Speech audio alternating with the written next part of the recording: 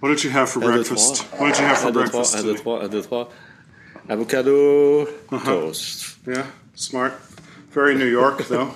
Is it? Are they eating that in Paris now? Avocado toast? Is it Not big? really. No. They are still under the croissant café. Pain chocolat. Yeah, very traditional in France.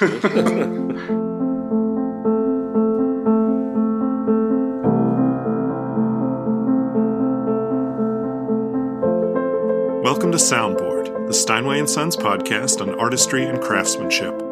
I'm your producer and host, Ben Finan, editor-in-chief at Steinway & Sons and for the online music magazine listenmusicculture.com. My guest today is Steinway artist Pascal Roger, a French pianist who specializes in the French classical piano repertoire.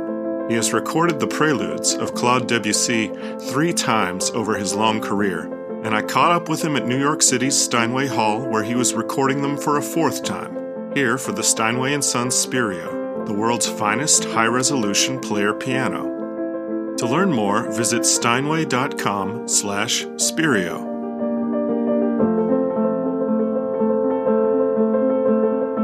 Bonjour, Pascal. Bonjour. Merci bien. Merci. You just said something that I'd like to dive right into. I asked you how many times you had recorded the Debussy preludes, which you're here to do today for the Steinway & Sons Spirio, world's finest high-resolution player piano. And you said you can always play Debussy differently. It's never the same twice. Exactly. Now, while I imagine that is also certainly true for a lot of great composers, it seems like, to you, it holds especially true for Debussy. I wonder if you could speak to us about that. Well, you're right by saying that the music should always be different. Not a single interpretation is worth repeating it. I believe that every single interpretation is an inspiration of the moment, based, of course, on a lot of work and a lot of thinking. But at the moment you perform, you should just let your imagination and your emotions free. And you're never twice the same. You're never the same person or the same feelings or the same thinking twice. So that's why music is so fascinating, because it allows you to transmit your emotion at the moment you play, and they are to be different. But with Debussy, there's many other reasons why it's so different. It's all the magical sound effect that you can produce with Debussy. I mean, every single chord, every single harmony has something mysterious. And depending on the piano, on the acoustic, on you make it sound different. And Debussy gave me the possibility to find different colors every time, because those harmonies are so rich and so mysterious that you can always treat them differently and they will sound differently. And also the timing with Debussy is always very flexible. As a marking tempo, he always say très souple, tempo rubato. He never says this is the tempo. Yeah. Quarter note equals 144. No, never. And that gives you an extra freedom. I've played those pieces so many times that now they are inside me, and I don't really have to think about how should I play them or what is in the score. It's already part of myself. And I can just let my emotions and my expression, and it will come out differently.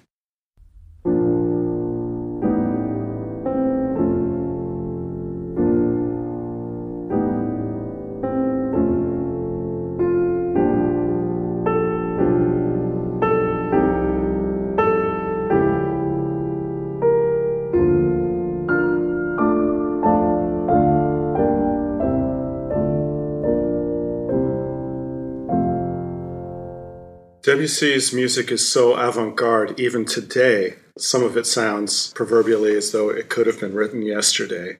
Harmonically, structurally, and a bit, as you say, with these mysterious sounds. He's at the edge of extended technique before there was a John Cage and that sort of stuff. Let's take a couple of those ways in which he remains avant-garde. And I would say the first was his evolution of not developing ideas in the Beethoven sense of things. Which is to say, he would present them and not feel the need to carve them up 8 different ways. No, it's true. The music of Debussy seems without structure, but actually it's not. There is a structure, there is a construction behind, but it's hidden. The frame is very vague, but there is a frame. And Debussy music is not just aléatoire. I mean, there is really a construction, but it's not the main subject. It's more about finding new harmonies, new colors, new sound. I think he revolutionized completely the way of writing music in general, but particularly for the piano. Creating the piano as a painter. I mean, you have to be a painter when you play Debussy. You have to have colors in your mind. I know it's a very obvious thing to say that if you play Debussy, you have to see Monet, Renoir, Cézanne. You know, it's a reflection of what the painters did. He did it with the sound. They did it with color. Debussy said that he didn't want to be stamped as an impressionistic composer. But the reason he said that Debussy was a free mind, he didn't want to belong to any school or any category. So at the time, the Impressionist painters at his time were kind of categorized in a sort of very special group. They were also revolutionizing the art of painting. But Debussy wanted to be on his side, himself, free. But if you take any of the titles of the preludes, if you take Des Pas sur la Neige, if you take Voile, if you take Brouillard, how more impressionistic is that? In Brouillard, you can see what is Brouillard? Fog. So it's Monet, and you can see the sky of Monet and all those brushes, and that create something that I'm always fascinated when I look to a picture of Monet or all those impressionistic. If you look very close, the distance they were painting, the distance of the arm, you don't see anything. It looks completely, what is that? It doesn't mean anything. And then you go back, and then you say, yes, I can see that. But what is the aural equivalent of that? We're speaking about impressionistic painting. You seem more comfortable with the term than Debussy. Yes, I am, okay. Absolutely. So what is it that translates musically from Impressionism, from the visual movement of Impressionism? Can I give a sound example? Of course, please. So I'm going to play the first bar of a very impressionistic piece from me called Poisson d'Or, Golden Fish. Okay. And I will play it as a painter would see a close look on the picture, very close. So anybody would look very close.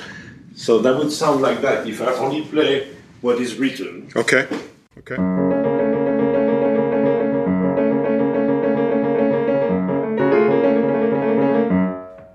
Do you see any goldfish? Do you see the color of everything? You know? Okay. Pas du tout. Okay. Now.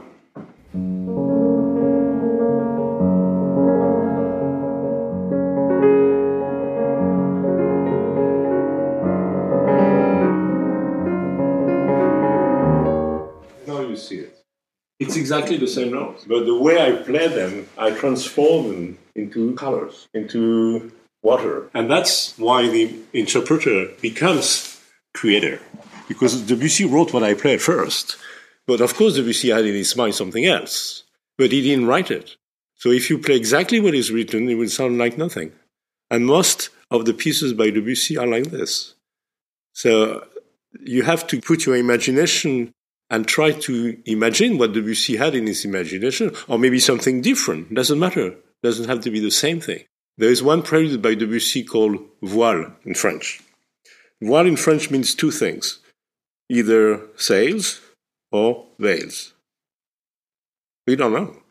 He didn't say. So that's our, which one? And on purpose, he put the titles of each prelude at the end. Right. You know that. Because he said, I don't want this to be a program music. I just want you to give you a hint of what I imagine. An impression, perhaps. Yeah. Exactly. So we come back to Impressionism.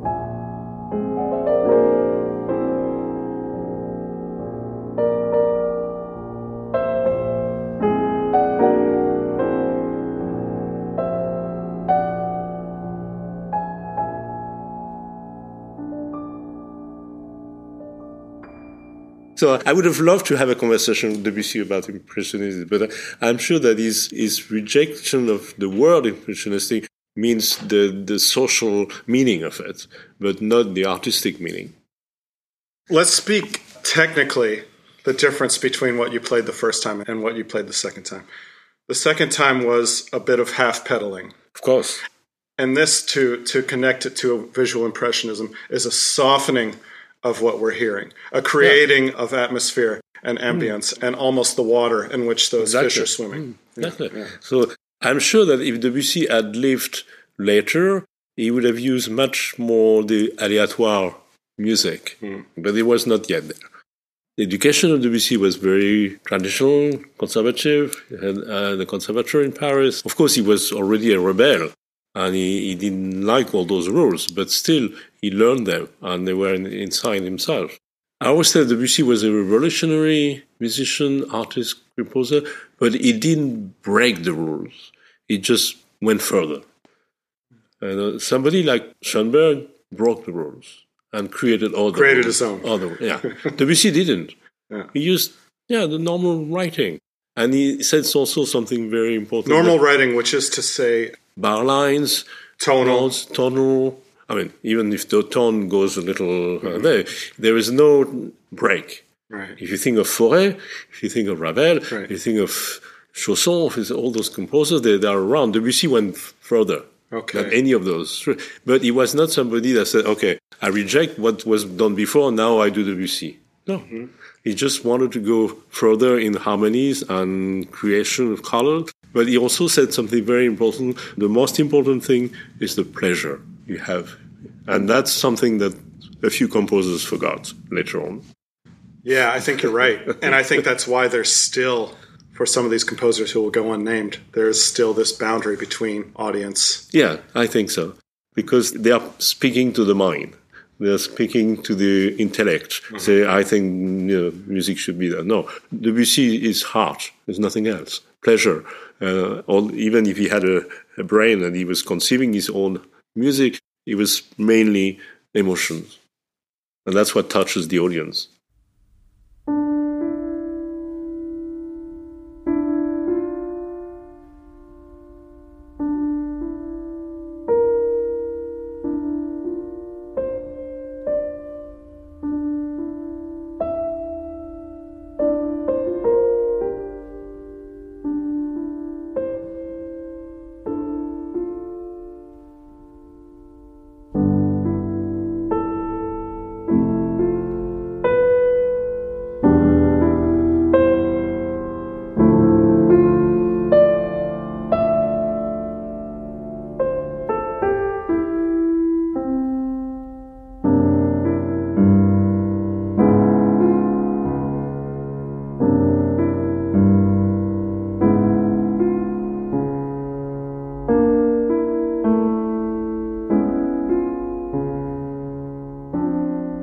You have a lot of experience in Debussy, and you also have a lot of experience playing the French pianistic repertoire more generally. Yeah. And you are a Frenchman playing this music. So here's a question for you. Being French, does it give you a special insight or entree into this music? Well, it's a difficult question because I don't want to restrict. There have been, and there will be, and there is great interpreters of French music who are not French. It's obvious. But many students ask me that question. Do we have to be French to understand the music? I said, no. But you have to know France. You have to be aware of the culture. You have to read. you have to be in France. You have to look at the countryside. You have to drink wine. You have to walk in the country. You have to see the painters. You have to get into that culture. You cannot be completely strange to the French literature, poetry, or landscape, wine, food, and so on, and play French music. Because those composers were completely influenced by all those, and they were part of it. It's just a matter of opening your mind and being fed by the French culture, the French literature, the French paintings. And then you will be able to assimilate. I was born with it, so of course I had an advantage. Because before I was 10, I already went to France and I already saw pictures and I already read and I was born in it. And I had teachers also that knew Debussy. Marguerite Long, Lucette Descaves. Those people could tell me, here Debussy told me. That's a privilege. All of that means that French music is my language. I always say that anybody can speak many languages, but we all have a mother tongue. And that's my mother tongue. Mm-hmm. So I feel more comfortable with them because I was born with it. Poulenc had a very nice quote about French music. He said, well, Schumann, Brahms, Beethoven are gods. Fauré, Chabrier, Debussy are friends. I deal better with friends than with gods. Is their music somehow more accessible? Yes, not more accessible, but more... It's not Bach trying to call down the voice of God. It's more human. Mm-hmm. It's more simple. I always say something that once a conductor didn't agree with me. I had a big discussion with him. I said to him, there is nothing like deep French music. He said, how can you say that? Oh, because everything in French music has something that goes and maybe moves you, but it's not dealing with gods and with the meaning of life and what it's it's just simple emotion and it's short pieces and it doesn't have a universal meaning. It's a simple music, but it comes from the heart. Let's talk about the preludes, because that's what you're in here today and tomorrow to record. You're very familiar with these pieces, obviously, having recorded them. And played them for decades, right? That's right. So what's the preparation now? When you sit down to, whether it's to play a prelude and recital or to do a recording, I guess I'm wondering, you've explained a little bit with your example of the goldfish there, but what are the priorities that you're looking to transmit when performing a Debussy prelude? Can be very different, again, depending on the piano, the acoustic. You were asking something interesting. I think, what is the preparation? Mm-hmm. At my stage, as you say, I played those pieces forever. I don't need a preparation technically. It's in me. I can play them in the middle of the night anywhere. So usually the only thing I do is to try the piano and the acoustic. But just a few minutes, just to feel how the piano is responding to my playing. And then, if the piano, that most of the time, respond well and so, I stop. I don't need to practice. Of course, at home, I practice time, memory, so check a few things. But once I'm there, the day of a concert, I just will leave my imagination open, because why would I practice something that has to be spontaneous?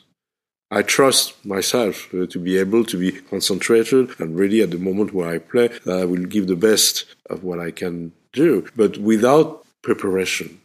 It's on the moment. And I take inspiration from the piano itself. That's one of the reasons why it's never twice the same. Because the piano is never the same. It gives me information. It gives me inspirations. You can do that. Okay, maybe I can do that differently because the piano responds differently. And that's why it's so fascinating, because it's a creativity on each moment. You don't arrive on stage and say, okay, this is going to be that way, and that's it. No, I never know. That's something you can do with Debussy. I am not able to do that with Beethoven. Maybe some people can. Maybe some people who weren't born in. You're not able to do what specifically with that Beethoven? kind of spontaneous interpretation.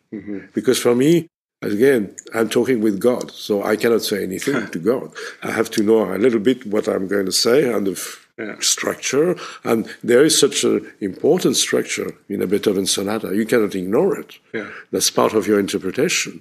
So for me, there is less freedom. I can play Beethoven. I used to. I don't anymore because I think now it's the same, my language. But I used to. Like any pianist can play anything.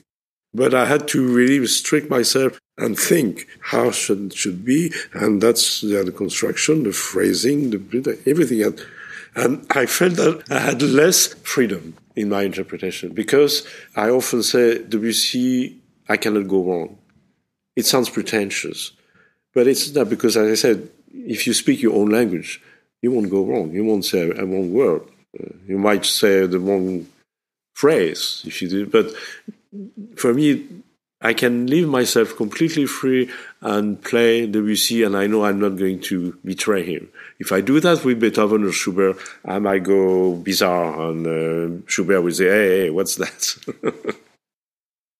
We're talking about applying Impressionism and the necessity of doing so to get the full Debussy experience, as you demonstrated. Yeah. And if I just think of a vast swath of interpretations where, let's say I have Thibaudet on one end playing very impressionistically, and then I have Pierre-Laurent Aimard on the other end playing almost as though he were playing Bach or Beethoven, right? Is that part of the challenge of playing Debussy, is trying to figure out how much to blur and how much to bring into focus? Yeah, the blur is very important because Debussy wrote a lot of notes very often, but you're not supposed to hear all those notes. That's why I often say to the How do you know that? students, How do you know that looking at a score, what you're supposed to hear, which notes take priority?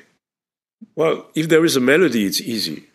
But very often the melodies with Debussy are hidden. It's not a melody composer. It's more harmonic and colors. So you first have to, I think harmony is the key point. What harmony did he want to create? What notes he used? And what sometimes there is just a tiny little change, A flat to A natural. Oh, interesting. And Debussy has a very interesting marking way of, because sometimes he put accents on one chord, and you're not going to do that. It's piano, accent. Yeah. Why? Yeah. Because there's a little bit change of harmony. Yeah, or just of a bit of a tenuto. Yeah, something that, do something. And there is nothing in the musical markings that can say, do something. I always regret that. There is no, I don't know, like a red circle. Yeah, do something. I mean, you don't hear that harmony I found is magic. Yes, it is. So do something. I mean, make them realize over there that it's magic. That's how I teach Debussy. So, why do you think there is a piano here and another one here? It's the same dynamic. Why is he repeated? Because, did you notice the harmony is different? So he doesn't want you to change the dynamic, but he wants you to realize that, something's happening. And that you have to read through the markings. Ravel, same. They put accents, different markings on harmonies because, for me, it's obvious. I don't need to see that marking. I feel that, wow, it's such a beautiful harmony. I'm sure that when they composed it, they were very proud, very happy. Said, wow, so beautiful. I hope that the pianist will do something with it. So he says, a little accent. And on Ravel, there is something very interesting. There is a Ravel chord. Okay, what's the Ravel chord? Typical chord. Okay. I learned that when I was a student in Paris Conservatory. And my harmony teacher told me, if you like Ravel that much, because at that time I was more Ravel than Debussy. If you like Ravel that much, you have to know that there is a Ravel chord. That is very important, and that is in every single piece by Ravel, that chord is there. Okay. So you have to remember.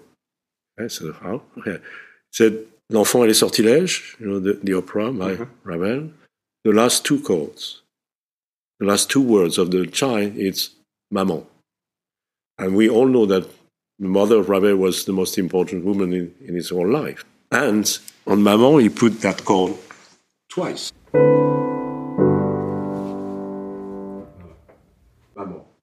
every single piece of Ravel you have. I could play hundreds of examples. That chord is his chord.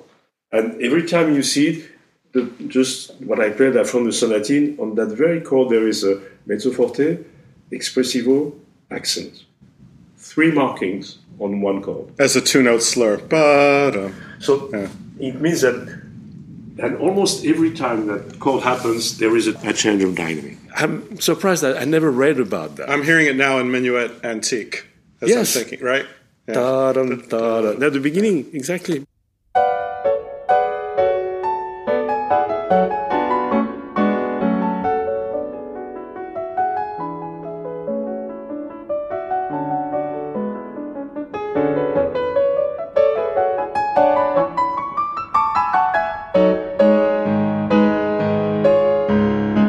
One day, if I'm really stuck in somewhere, nothing to do, I will count.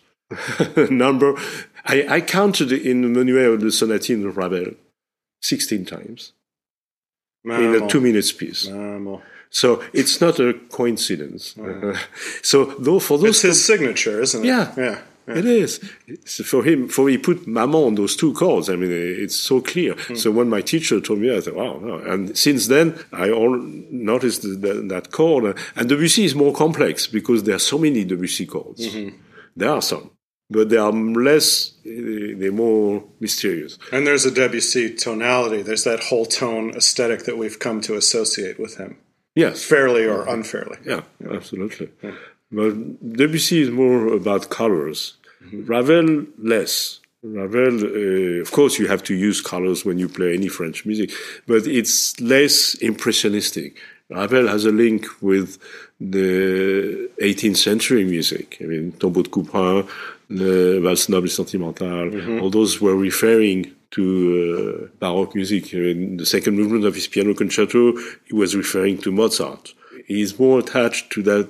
Debussy was really going forward with less. Yeah, there's a living nostalgia to Ravel's throwback music. Yes, sometimes. Yeah. Ravel was really in love with the Baroque French music. Yeah. His writing is more classical than Debussy.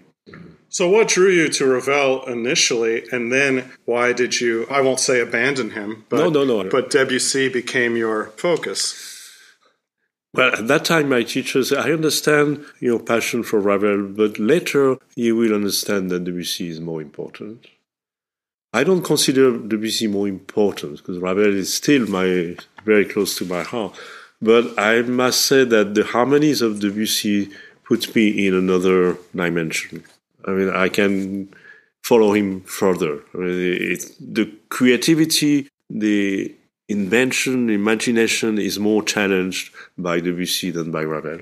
I mean, might be the reason why I'm so close to Debussy now, because I believe that freedom and imagination is the most important thing in music, in interpretation. Debussy gives me that. And I'm so thankful because he gave me the liberty that almost no other composers gave me. But at the same time, he gave me the pleasure, physical pleasure of his harmony and his music.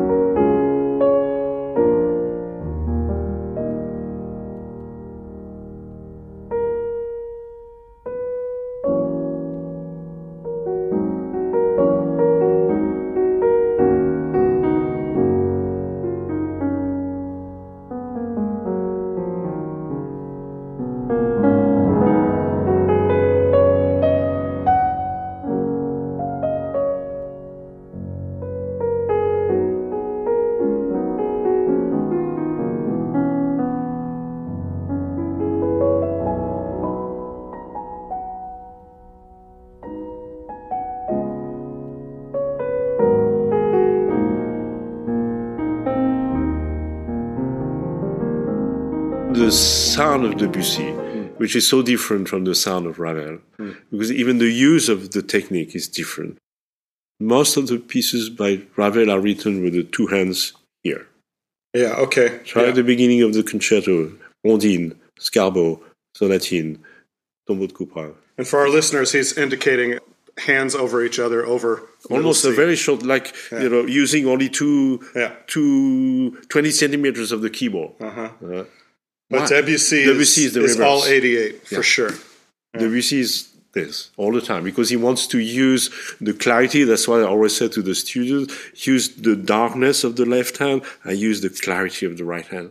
Do you think orchestrally when you're playing the preludes, do you have an orchestra in mind, or are you always at the piano as an instrument? I stay with the piano because I consider, it's very rude to say that for me, but I consider Debussy not as a great orchestrator. Ravel was the greatest orchestrator ever. Sure. And I read recently a phrase by Ravel which made me laugh. He said, La Mer, Debussy. Yeah. If I had time, I would reorchestrate it, and that would be a masterpiece. It's a bit rude from Ravel. What he did with Mussorgsky. Yeah, exactly. Yeah. So Ravel was the genius of orchestrator. Debussy, not many conductors say the same thing, that they have more difficulties balancing the sound Debussy than they have with Ravel. So I don't think that using orchestral images for Debussy, it helps. It's so pianistic. It's so well written for the piano. He thought of the piano all the time. It's not like other composer you can apply orchestra, even Beethoven or Brahms. You can think of orchestra as the sound, but not with Debussy. It's really a purely pianistic music. How has your relationship changed over the decades to this material, or has it? It's changing every day.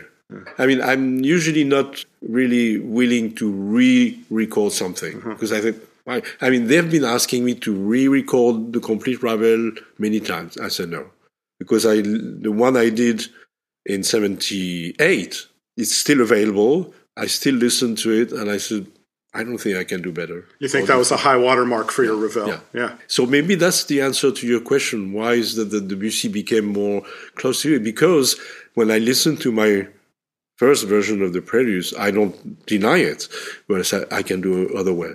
Mm-hmm. And that's why I did it 3 times. Otherwise, I wouldn't. That speaks to the strength of the material too, right? Yes. If there's so many ways in that you can record it 3 times and feel like you still have something to say. Yeah, exactly. That's a well-written piece. Yeah.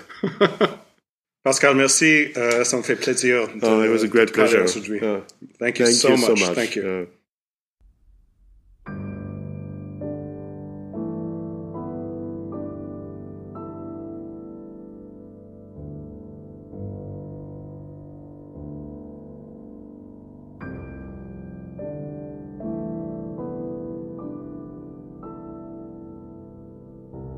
Vous avez écouté Soundboard, le podcast Steinway & Sons sur l'art et l'artisanat. Nous avons entendu des extraits de l'artiste Steinway Pascal Roger interprétant les préludes de Debussy, Danseuse des Delphes, Voile, Des pas sur la neige et La fille aux cheveux de lin, le tout sur Onyx. Nous avons entendu l'artiste Steinway Jean-Yves Thibaudet jouer Menuet antique de Ravel sur Decca. Notre musique d'introduction est la Corse folle de Philippe Glass réalisée sur un Steinway Model M par moi, Benjamin Finan, rédacteur en chef de listenmusicculture.com. Notre musique outro est le prélude La cathédrale engloutie, interprété par Pascal Roger sur Onyx. Les questions pour le podcast peuvent être envoyées à info sur steinway.com avec le sujet Soundboard. Merci de votre attention.